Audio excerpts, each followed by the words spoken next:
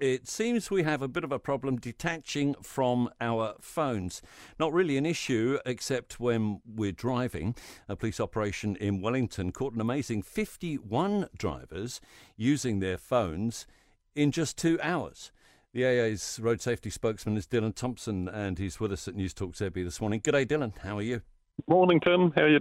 Yeah, good. The rules, first of all, no touching the phone. What if I'm sat in traffic, not moving, or at traffic lights, or pulled over at the side of the road? Are there any times I can do this legally? Well, no, legally, even when you are sitting stationary in traffic, you should not be using your phone. You can have it in a hands-free cradle in your vehicle, but the highest risk activity is obviously when you're in motion, when you're driving and when people are holding their phone and they're talking on it, or they are surfing the net or social media or messaging or things like that. That is the absolute highest risk, is when you have people who are texting or using Messenger or different things like that while they're driving, and they have one hand on their phone trying to text, trying to scroll through messages, things like that. That's the absolute highest risk thing you can do. Now, over the years, we've gathered evidence, because a lot of people say, it's not a big deal. I can, I can adjust the radio, or I can tweak the heating. I've got to change gears. I've got lots to do.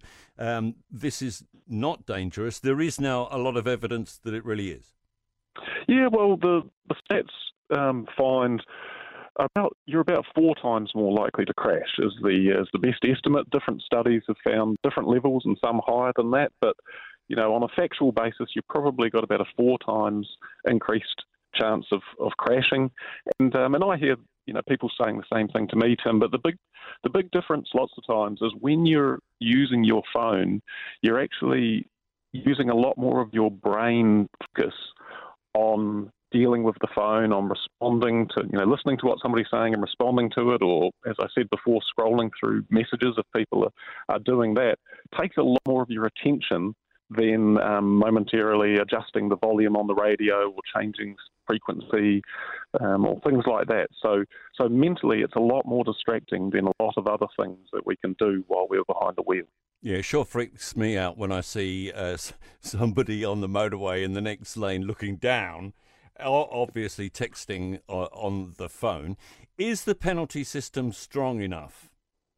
Well, I think there's a few different aspects to that. I mean, number one, we saw the fine go from $80 up to $150 last year. That's still lower than it is in a lot of other countries, and there's supposed to be a review coming shortly from the government looking at all traffic fines and penalties. So I think we need to take a look, and that fine may need to absolutely go up. But looking overseas as well, we can't say that just increasing the fine has been a silver bullet for stopping this problem. I think, we've got an issue where it's really hard to get people to disconnect from their phones full stop in life. The lure of it is really strong, and until we can get people to understand and appreciate those risks and actually think, no, I don't want to do that, not just because it's illegal, but because it's a risky thing to do.